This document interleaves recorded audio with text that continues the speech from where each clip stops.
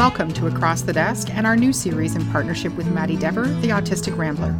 Maddie is a non-binary autistic advocate engaged in political advocacy, a parent of 5, and a very funny person. I think we're going to have a lot to talk about, and we look forward to you joining the conversation. Now let's get to rambling.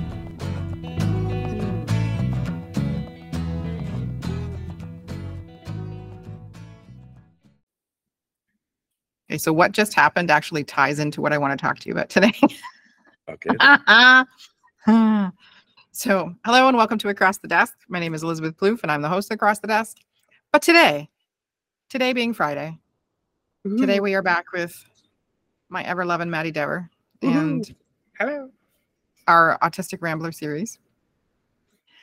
So, if you're listening to this part, it's tying into another part, and then there's 2 introductions, and it might seem a little weird, but they tie together because, as strange as that may sound, the last podcast we did, which was just a little quickie on Wednesday, revolves around Maddie's expertise.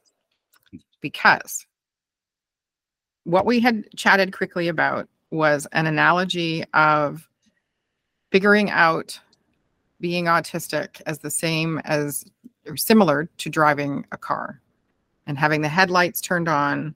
No, anyway, Maddie's making eyebrows at me, so I'm saying that I've got it wrong. So we're going to talk about it again. If you haven't listened to the first part, I might just forget the first part. It's Friday and I'm a little punchy. Hello, and welcome to Across the Autistic Rambler version. Yeah, and I'm not. And I don't have the A card to play here. Well, I do have an A card. I have an ADD card, but I don't have an autism card. Okay, so reiterate for those, because the other one was great, but this will be better. She says, fingers crossed, and other body parts. Bigger, maybe not better, but it'll be bigger. Valid. Totally valid. Okay. So for some background very quickly, Maddie and I have talked for a number of years now. And one of the things we both have a huge beef with is how different experiences are either seen as expertise or not seen as expertise. And even when they are seen as expertise, if it's based on lived experience, then some individuals may not place the same monetary value on compensating somebody for sharing that lived experience. But when you get down to it, expertise is all lived experience because you have to deliver it, you have to learn about it, you have to whatever, and you have to live it while you're doing it. I was just about to say that all experience is lived experience, but we put our labels. Box. Yeah, we put our label on the box. Poo on boxes. Foo, I say. So the other day, Maddie and I had a very quick meeting because our schedules are both wonky. And Maddie was sharing that they'd had this aha while sharing their expertise based on lived experience. And if this is your first time listening, Maddie, do you want to put context around your lived experience? Oh, yes. So I'm an autistic adult. I'm also a parent of 5 kids, of which 4 are also autistic. So I'm both an autistic and an autistic parent and an autistic parent of autistic kids. So, there's ands. There's a lot of ands. Maddie's just not a simple A. He's a big A. And only sometimes am I an a-hole. Oh, I would never. Well, never have I ever experienced that. I've had times. We all do. Yeah, exactly. But they are also non-binary. They are also. Yes. I wouldn't say you are differently abled. Oh God, no, not differently abled. I hate that. I know that one. Yeah, no, They require some assistance getting around. I had a car accident 3 years ago and a spinal cord injury. So I also now spend a lot of my time rolling around in a wheelchair, which I actually, it's a place where I do feel human. Otherwise I'm like stuck in a wheelchair having people push me. So having a motorized wheelchair gets me around and it makes me very happy. And I have had the pleasure of trying to keep up with Maddie zooming through downtown Toronto where they forget that people are trailing in their wake and pull out and they're like, wait. Yeah. I get So they- Zoomer a lot, you know. well done. You think? Well done. So context again. What I do for a living, I'm a founder of a technology company, and we're focused on solving the autism and neurodivergent in general employment crisis. So we have a technology platform called NanoWorks, and it was my idea. So I only share that for context because if you have ever taken an idea of your own and built it and put it out in the world and whatever, that's a whole experience next level. And that creates some lived experience. Would I say that makes me an expert? By no means. Do I have advice to share and lived experience to share and experience to share? And am I a continued learner? Absolutely. Do I like talking? Well, I'd be dumb to have a podcast if I don't like saying that. Wouldn't that be like, I wonder if you were like, and I'm not making fun, but it would be kind of funny if you were selectively mute and you decided to start a podcast. You'd use your text to speech. I do know of some. I do know. Oh, that's smart. Yeah, I do know of some non-speakers who use their text to speech to do podcasts. I know. See, this is where I do not have expertise, and I never would I ever have thought of that because I don't require those kind of support tools. Mute doesn't mean non-communicative. Yeah. So and it's. Oh no, I know that. I know. No, I just want to use the word selective mutism, and there's a real push to change that to situational mutism. Oh, I like that. Yeah. Because selective makes it sound like it's a choice, and it's not a choice. It's not a choice. No, it's not as somebody who has that experience at times, especially when I'm in a lot of pain and medical people are asking me and I don't know what to do, you know, I shut down a bit and I cannot communicate verbally either at all or as well as I used to. So situational mutism is really I like that we're going for now. And that makes a lot more sense because you're reacting to the experience that you're in and you're managing the best you can versus somebody implying that you're just choosing not to speak, which is never true. Yeah. Oh, I'm getting spammed. Hang on. Spam. Oh, anyway. So, who was that? That's Monty Python. You sounded like a Muppet. No, I was sounding like the I believe it's Eric Idle's character as an old woman going spam. So yeah, it's Muppet-ish. Okay, well, we're having a bunny moment, but so then the back end. So what we are doing now, we have diverged. Spiro Careers Canada has. We're still doing the technology side, but now we are really focused on advanced manufacturing and trades and creating employment opportunities and better employment opportunities for neurodivergent individuals. And so I recently completed 5 videos for Manufacturing Masters. And when they announced the videos and put them out, they called me an expert. I have to tell you, I had some clenching of body parts because that title doesn't sit well with me. It sounds a bit pretentious, and I don't require that. Like the title in my company, because you have to have titles to make other people happy, is Chief Minion. And I'm pretty across the board with that, unless I'm putting in some kind of official government document where they wouldn't exactly know what Chief Minion meant, and they require a CEO or a founder or whatever on that. So that's where Maddie and I started chatting, because we've been trying to make sure that Maddie's lived experience is seen as expertise, because it should be. And how do we change that perception of what an expert is and get away from the whole, I don't know, putting it down? Like, you go with it, because I'm. Yeah. So when I was a kid, I used to think I knew everything and that I knew more than everybody. And it was just the default. It wasn't a pride thing. It was just a fact. But it definitely made it harder for people to connect with me. And over my adult years, as I started realizing, oh heck, I don't know everything. And yeah, I am meeting people, some people smarter than me. It turned that reality at first turned into serious. Oh, what was I struggling with? Imposter syndrome. Yeah, Imposter syndrome. Yeah. yeah. Because I would have incredible successes and then massive, huge failures, and it's just the up and down of things. And when I'd have those downs, I'd feel absolutely that like everything I thought about myself beforehand was a lie.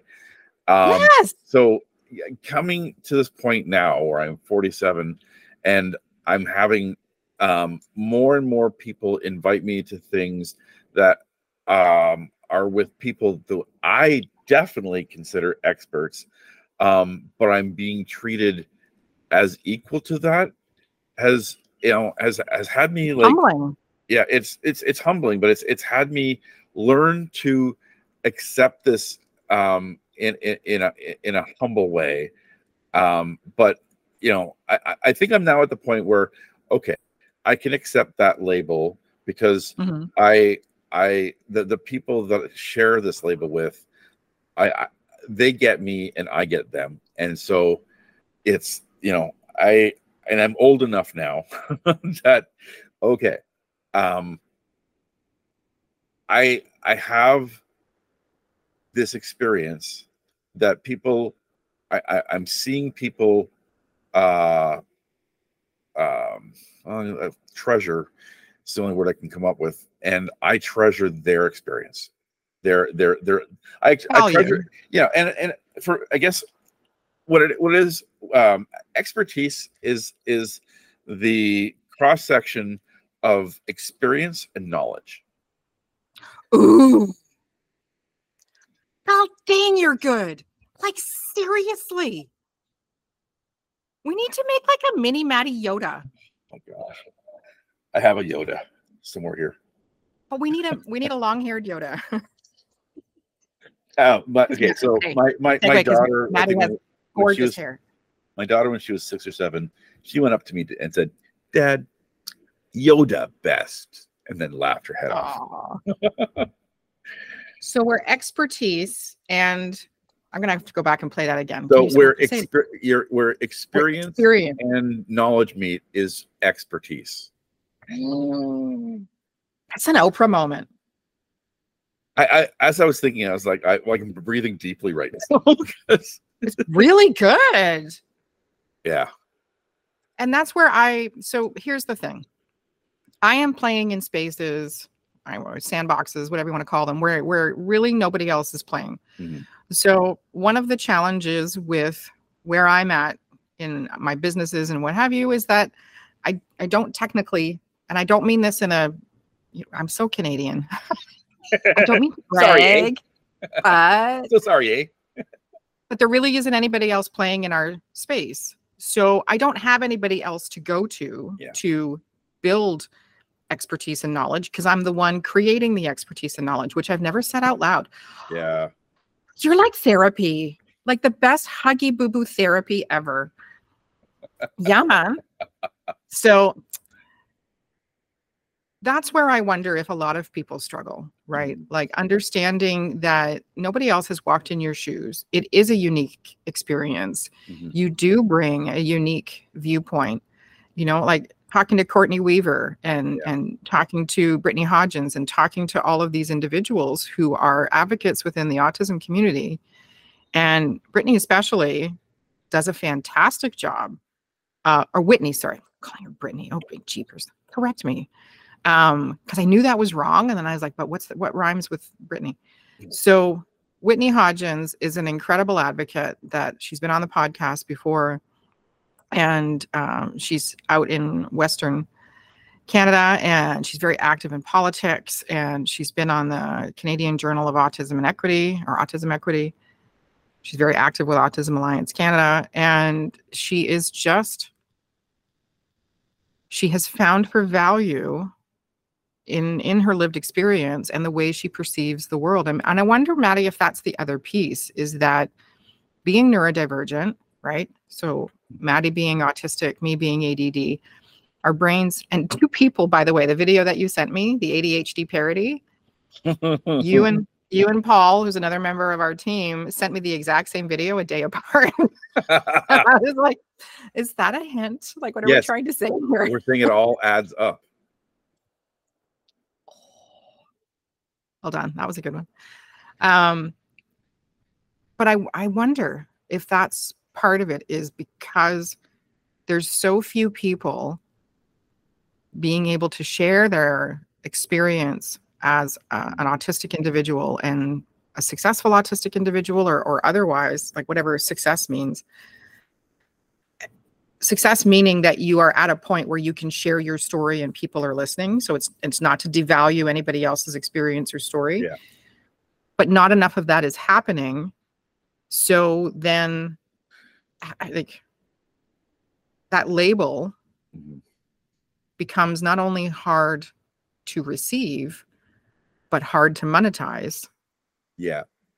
Right. Yeah. And that's, so I had somebody say to me, because you are the only person, not the only person, but because I'm one of the very few people in the neurodiversity, advanced manufacturing and trade space, and we are the only company building a technology solution for employment specialists, I am in a unique position to be an expert on certain things. But like you said, I grew up also thinking I was always right.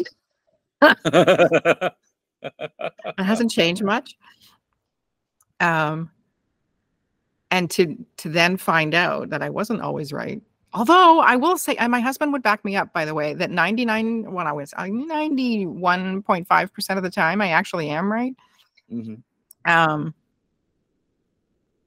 Oh, you've just blown my, I'm totally focused on that other, honestly, it's not often you make me speechless, but that's really good. So how do we then translate that into a situation where individuals can use that kind of language to monetize somehow? Like, you should be a bajillionaire by now with the number of organizations you work with and what have you. So why isn't that happening? Okay, because experience isn't valued, but value is valued. So sometimes we get stuck in the language we use, right? Oh, right. Valid. Okay. Yeah. So like businesses who have the businesses and organizations who hold purse strings of the outflow of cash, they're looking for what the value you have to build on and add to their expertise. Okay. So then talking about things in just terms of experience, it's like when we put lived experience as a label, we're actually in many ways devaluing it, because we're looking at it as something special. Whereas if we're talking about the value, the value that your experience has, and focus on, on that aligns with the people who make decisions about spending money. So so much of things is the language we use around things makes people feel one way or another. And I mean, it's one of the reasons why I don't call myself a self-advocate, partially because the term is weird and it really is meant to be a corporate thing, not an individual thing, but also because I struggle with self-advocate. Advocate is enough. Autistic advocate makes it clear that the realm I'm talking about. And disability advocate, parenting advocate, autism advocate, all those things can define more clearly what the advocate is. But self-advocate is a label that's special. And those things, not everybody, I mean, but the people who tend to have the money to make decisions about who they're going to use to add to the expertise that their organization is either using, or they're putting on a podium because they want to get that. Like, everybody does things for a particular reason, you know, and Yep. some of it is Altruistic. Altruistic, philanthropical, and some of it is, well, they want, if you put person X on the screen, you're gonna get a set amount of people interested because of that, and that's going to add more eyeballs to whatever they're doing. So But you're at that level. That's the thing, is that you are at that. Yeah, but I have, I think that I have time and enough people. Okay, so I mean, I was on a call with somebody. Somebody was introducing me for some projects they wanted to sort of get my advice on, and after a few minutes, a light bulb went off. It's like, wait, you're the Maddie. That's the Maddie. It just occurred, it's like she'd heard me in other contexts and seen me and realized, wow. And so yes, I have been doing this enough especially over the last 3 years, where there's sort of a tsunami of wave of my my experience and my knowledge, you know, becoming, you know, the fact of the expertise is there, and because that's a time factor. The fact of the expertise. Okay, so while you were saying that, which I 100% support, and so part of the reason we're having this conversation is that, you know, I've been struggling with this expert title, but I know I have to find a way. I'm in a position right now, which I'm very grateful for, that our neurodiversity and advanced manufacturing and trades program and expertise and whatever is getting a lot of attention. Mm-hmm. And when I say a lot, I mean like across Canada into the US attention. Yeah. And so that's new for me. I have always been, so context, I was an employee up until 2013. And during that time, the challenge of my ADD brain was I always saw better ways to do things. And I don't mean that in a snotty way, but I had it happen. I had my suggestions validated enough times, right? So this is the other thing around value, is validation. If enough people are stealing your ideas and claiming them as their own, hello, and that would happen constantly. Or if the CEO I was working for got triggered because they thought that my suggestion would make them look bad, or it should have come from them, or whatever. And again, not being snotty, this is my lived experience of being an employee. Then invariably I would get in trouble for something because, you know, they can't look bad. Yeah. And so I started questioning. I had a really strong sense of self for a very long time. And then I worked for a number of batshit crazy people, like batshit, that I was like, maybe it's me. Maybe I'm not as smart as I think I am. Maybe not, you know, everybody's been telling me for years that I'm smart. I mean, that's not something that you say to somebody randomly. Yeah. And I'm not the kind of person that requires propping up. So if you don't mean it, don't say it. Yeah. But then I had enough employers threatened by me and squishing me and devaluing my contribution that really scarred me in a weird way. Yeah. Much like most autistic individuals throughout the school system, you know. Uh-huh. Yeah. But so as you were sharing that, I thought to myself, if you're asking me for advice, then you value what I've got to say, or you wouldn't be asking. Yes, so exactly. Why aren't you willing to pay for it? Yeah, and that's the crux. If I'm expert enough for you to come to me with, let's talk about this, then yeah, you know, cha-ching me. Yeah, I mean, it's a good question, because so many. Okay, so there's businesses and then there's organizations, right? And organizations, like businesses, it's whatever's going to bring them more money, or or value, make their company more valuable, they'll invest in that. Organizations, though, don't look at that. They look. I think a lot of them look at the ideas around them as shared things, and not deserving individual value. Now, that's moving a lot, but that's been the thing. So if an autistic, they'll engage autistics and take their ideas and do stuff with them, because, well, everybody's a volunteer. But the thing is, that's not equal.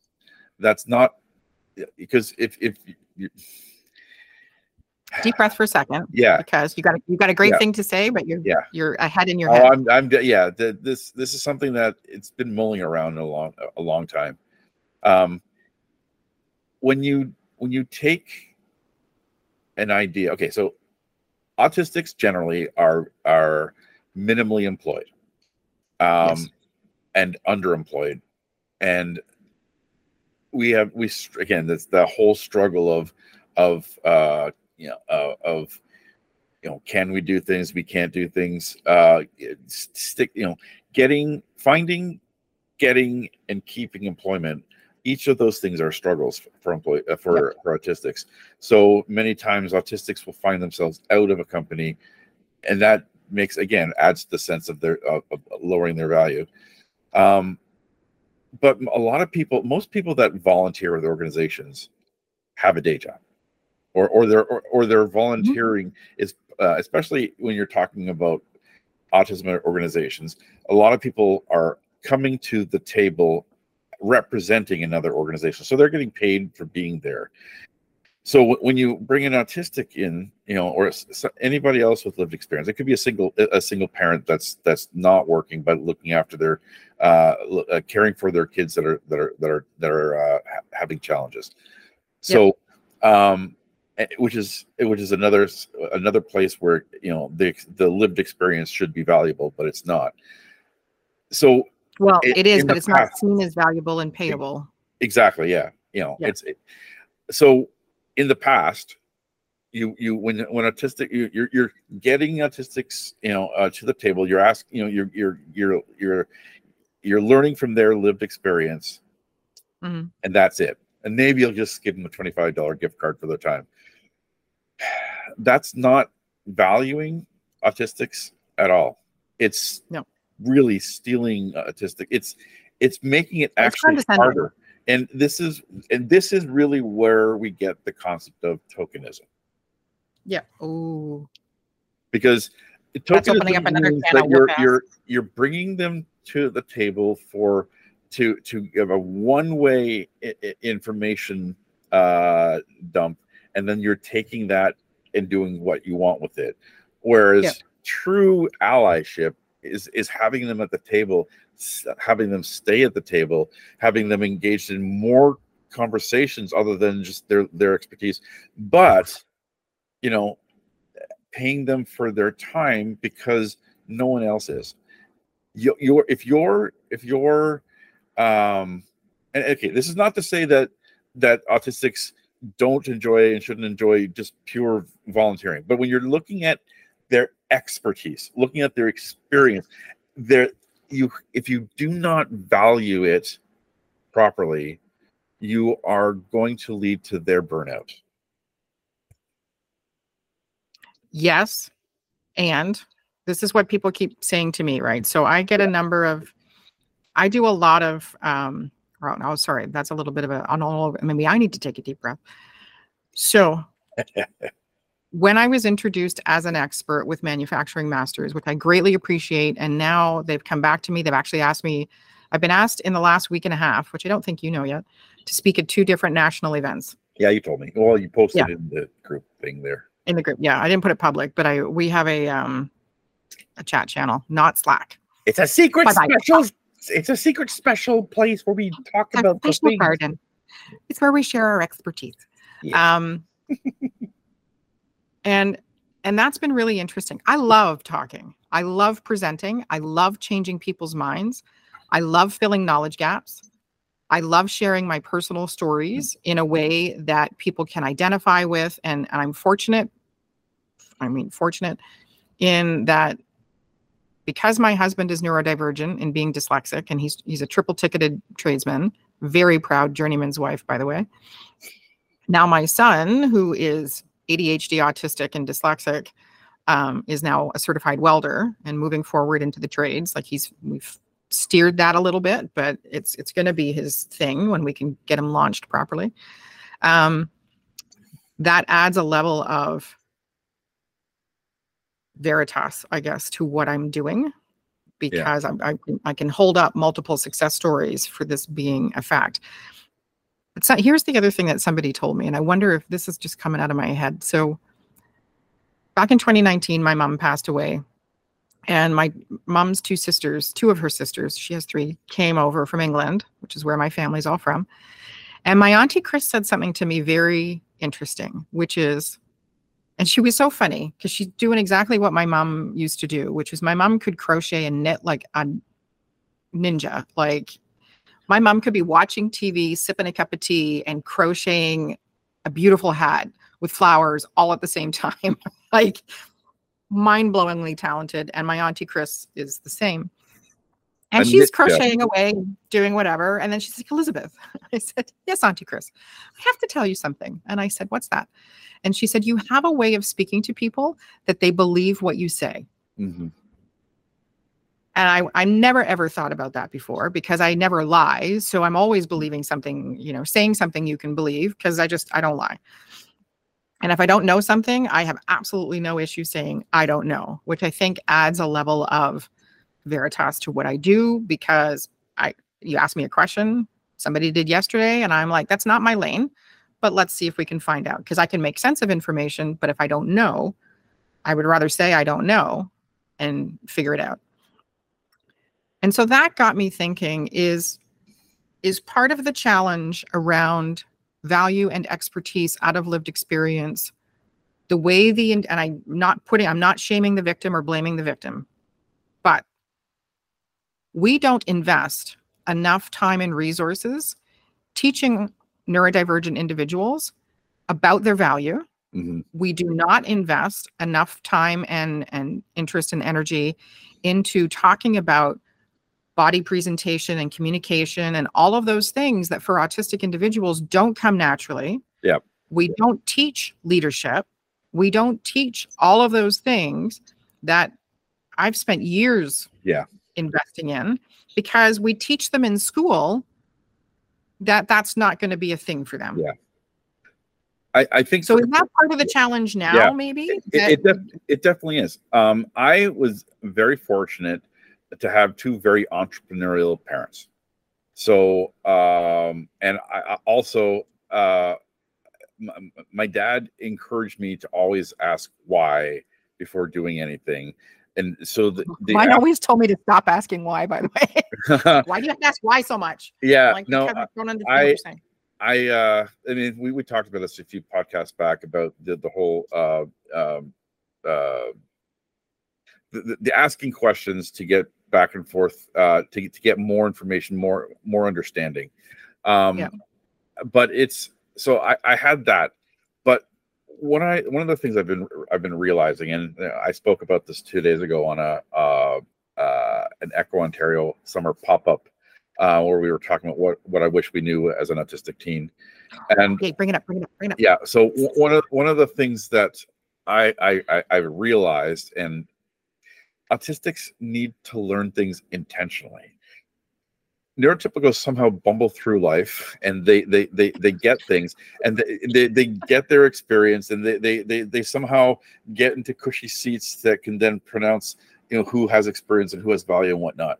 Whereas autistics, like, you can't assume that we're learning these things, because these things, the more complex things, we need to be intentionally taught. And this is one of the things that I am wanting to do. I mean, I'm trying to work with another group of autistic adults, and we're talking about advocacy, and we're talking about how we can bring our experience to help change institutions that we might not necessarily feel that they, they may not have heard us in the past. I'm trying to set up an echo. I'm hopefully hearing about the grant today. That's going to be, what I'm calling an Autistic Academy, AUCA, where really it's a series of sessions where we talk about, and teach these particular skills so that they can then go on and know more. Again, it's all about intentionality. You can't expect autistics to know about sex unless you teach them about sex. You can't expect to know about boundaries unless you teach them about boundaries. Like my mom handed me a book, by the way. Like that was my big intro to, but this leads into, so yes, and okay, you've given me 2 ideas. I blame you 100%. My job here is done. Thank you. I love talking to you. Like, I swear, I just love talking to you. So here's the thing. No topic is really off topic for Maddie and I, right? Mm-hmm. So we've delved into some pretty interesting stuff and personal stuff and whatever. Like when the Queen died, that brought up all kinds of stuff for me, grieving about my mom and whatever. And then we talked about grief and we've talked about everything. So, sister, one, during Maddie's recent presentation, and it's so interesting when the flow of the universe happens and you've been talking about something forever, and then all of a sudden it just comes out in a way that makes sense, right? So you talk about it, for me anyway, and I don't know if this happens for other people. Sometimes when I talk about things, it feels like itchy underwear, right? Mm-hmm. Like I've had to wear the same underwear for 3 days or something, and it just feels wrong. And then I don't know what happens. Thank you, universe. I get into a state of flow and it comes out and I'm like, that's the way I should have been saying it all along. Maddie, during their session yesterday, day before, Wednesday. Wednesday. Came up with this amazing thing, which we will get to in 2 seconds. But what you've got me thinking is, part of the Autistic Rambler is going to end up talking about a book by Temple Grandin called The Loving Push, because both Maddie and I agree that Temple Grandin's expertise, not as a parent, but as an individual who's had to go through these processes and use her lived experience to say, hey, this is why these things I'm suggesting to you are beneficial. And, the way her mom raised her, completely different than a lot of autistic parents choose. So we're going to be talking about that. However, I wonder, and I can share, so I'm a John C. Maxwell trained coach, and John C. Maxwell is like a global guru of coaching and whatever. They have a youth-focused leadership program that I'm allowed to deliver for free. What if the Autistic Rambler delved into the materials from, and we start, that's what I'm saying. Oh, your Jar Jar Binks voice, because I know you have one of those too. Misa like this. Misa like you too. So Misa think this is a boom boom idea. Misa think no boom boom. Misa think sparkler. Exactly. Goddamn. Okay, gay Jar Jar. This is a boom boom idea. I've been watching a lot of drag queen stuff lately, so that fits. And I'm queer, so I can do that. Yay. Yes, you can. I am appropriating happily. So we will do that. I just wanted to put it out there. So we're going to do that, because when Maddie reacts like that, then I know that this is something that we're going to be able to deliver. That would be so awesomely cool. And it's all laid out, so we don't have to think too much, which is great, because we think a lot. When Maddie was approached to work with this organization, which they get approached a lot, which is fantastic. But one of the frustrating conversations that we have goes back to the foundation of this podcast, is that Maddie should be able to support themselves. Because if you are coming to an individual to ask them for their advice and their expertise and, having them sit on a panel or whatever, then that's worth paying for. Mm-hmm. And I struggle with that. right? Still struggle with that. And it's not an imposter syndrome thing. It's it might be a little bit, but it's a getting used to that. I haven't been used to that. So much like an autistic individual isn't exposed to leadership and communication training and all of those things they should be, shame on our institutions for ignoring that. As an employee for 25 years, being told to shut up, sit down, don't say why, just say yes, just get it done my way. By the way, I'm going to take your ideas and I'm going to present them as my own because I can't tell you they're good, but I can use them and then it make me look good. Now being asked to share my expertise and that intersectionality, I'm going to use that. What is it again? Where experience and knowledge meet. Yep. Love that. Yeah.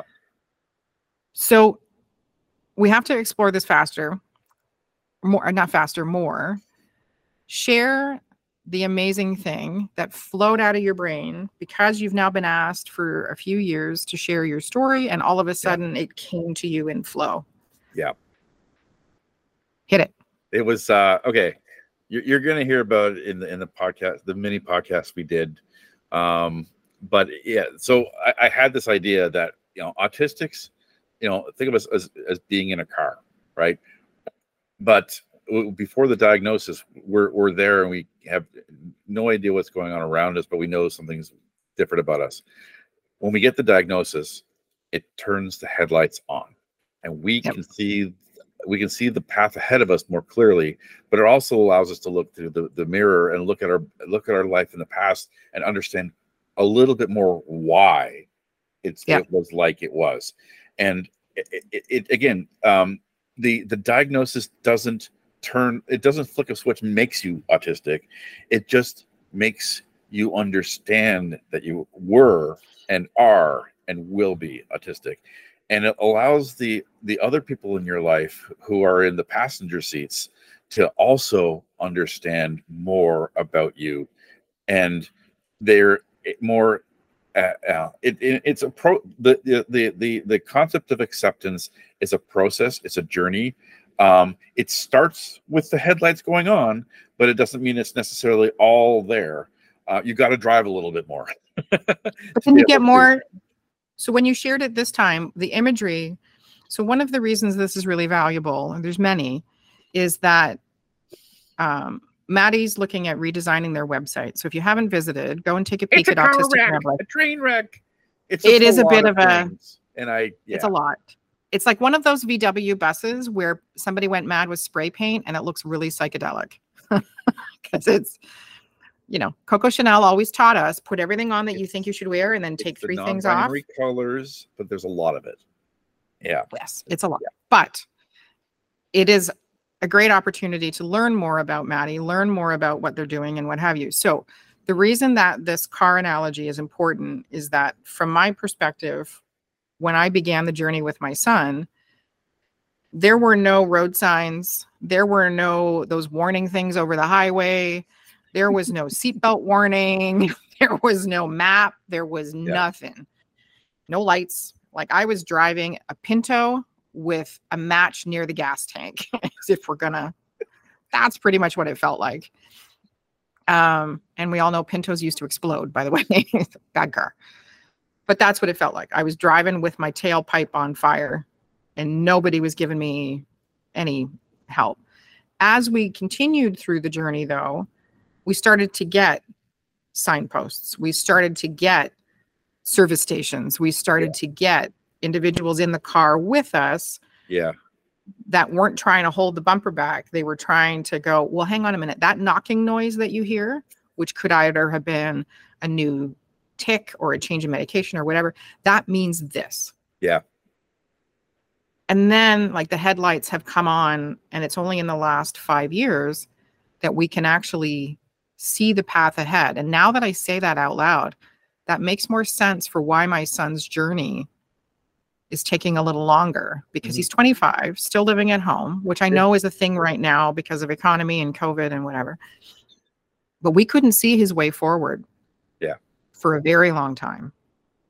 And not that he didn't have a future and not that we didn't know he couldn't, but we just had nobody. Like everything, like, and it was bad. And you may have been stuck going on a roundabout for a while. Absolutely. And some days it felt like that highway. What's that game where people shoot each other? Grand Theft Auto? Grand Theft Auto, yeah. It felt, some days honestly felt like Grand Theft Auto or Free Guy, which is a great movie. Go see it. Exactly. And other days it was like a nice country road. And other days it was like that weird backwoods road where you were going over the woobblies and didn't know what was happening. And some days we hydroplaned. Basically, it's the going on a trip with the Muppets. That's amazing. Yeah. Plus, I love the Muppets. Me too. Moving, but it's like having animal driving. Foot loose and fancy free, moving right along, right along, right along. Oh, that's a good song. Yeah. But Dr. Teeth was driving, right? And Dr. Teeth kind of knew what he was doing. And some days it kind of feels like animals driving, and you're like, oh, I swallowed the coffee quick. Otherwise, I would have no monitors right now. Right? Yeah. It's like animals driving, and you're like, or oh, who's the big, tall, hairy you guy? Forgot to feed us. We're a little hangry, so the animal comes out. Animal, little rabbit foo. But that's good. So we're going to explore that. The point of all of this is, if you are in a position like the individuals we've mentioned, where people are coming to you to ask you to participate on panels, where people are coming to ask you to consult on something, where people are coming and asking your advice on a regular basis, your experience has value. Yes. Monetary value. And you may not think, you may be like, no, which I do all the time. So I hear you. No, I'm just happy to help. Well, happy to help doesn't put food on the table. Yeah. And what that continues to do is devalue the individuals coming up behind you that are also going to be asked for their expertise.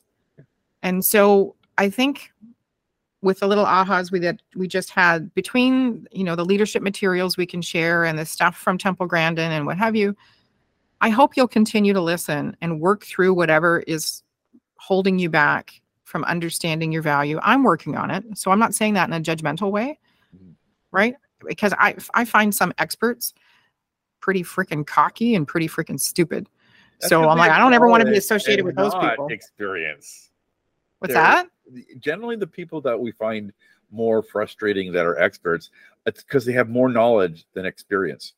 They don't have the expertise. They really only have knowledge. And even that's a bit sketchy. Yeah, but that's what they're holding. That's what's holding them up, is their level of knowledge. You throw a couple, letters, comma. You know what I think it is, though? Hang on now. I have worked with some pretty smart, dumb people. Yes, me too.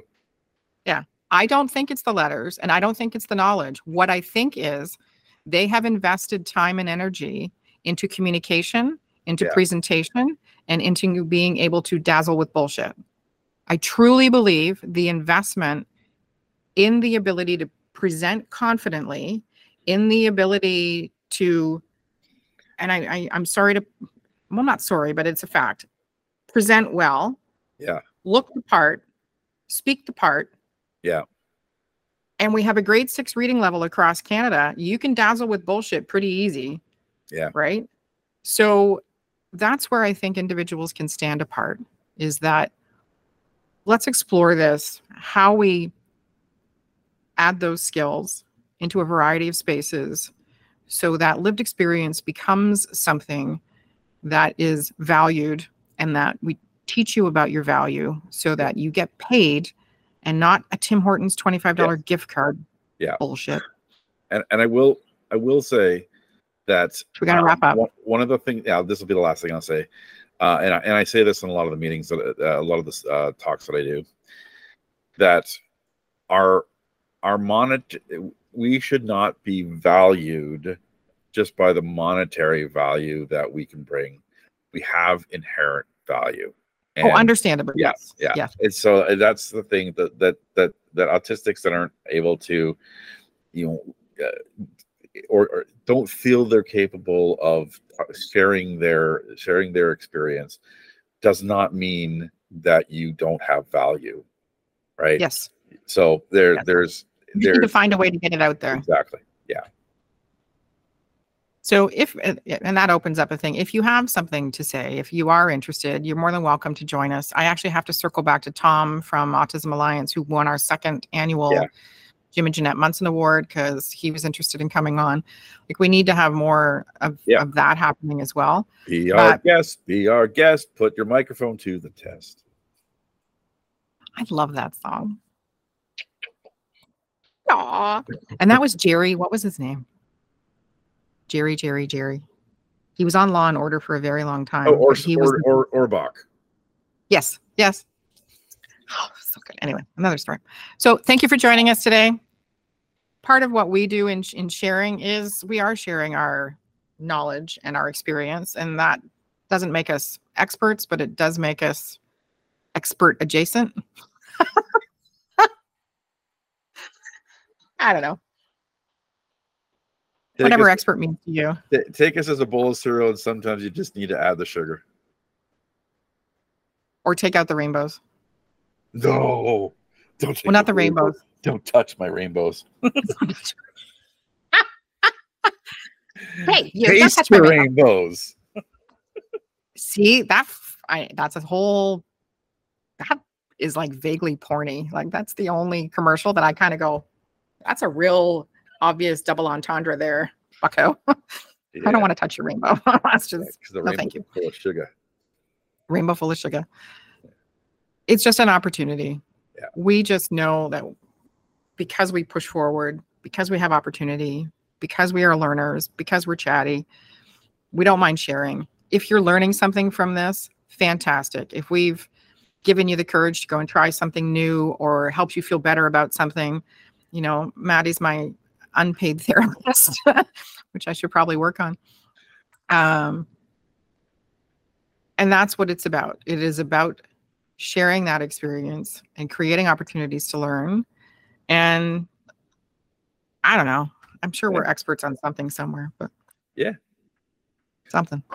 We're experts on prolonged podcast endings.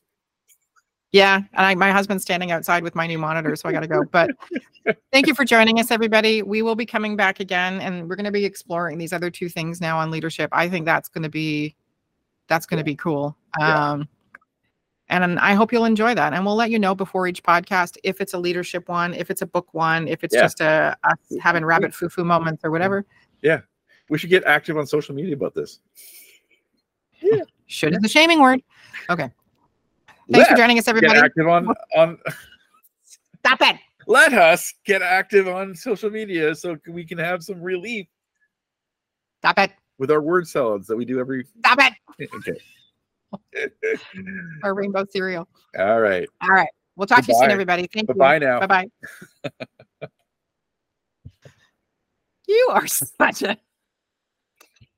cookie. Yep.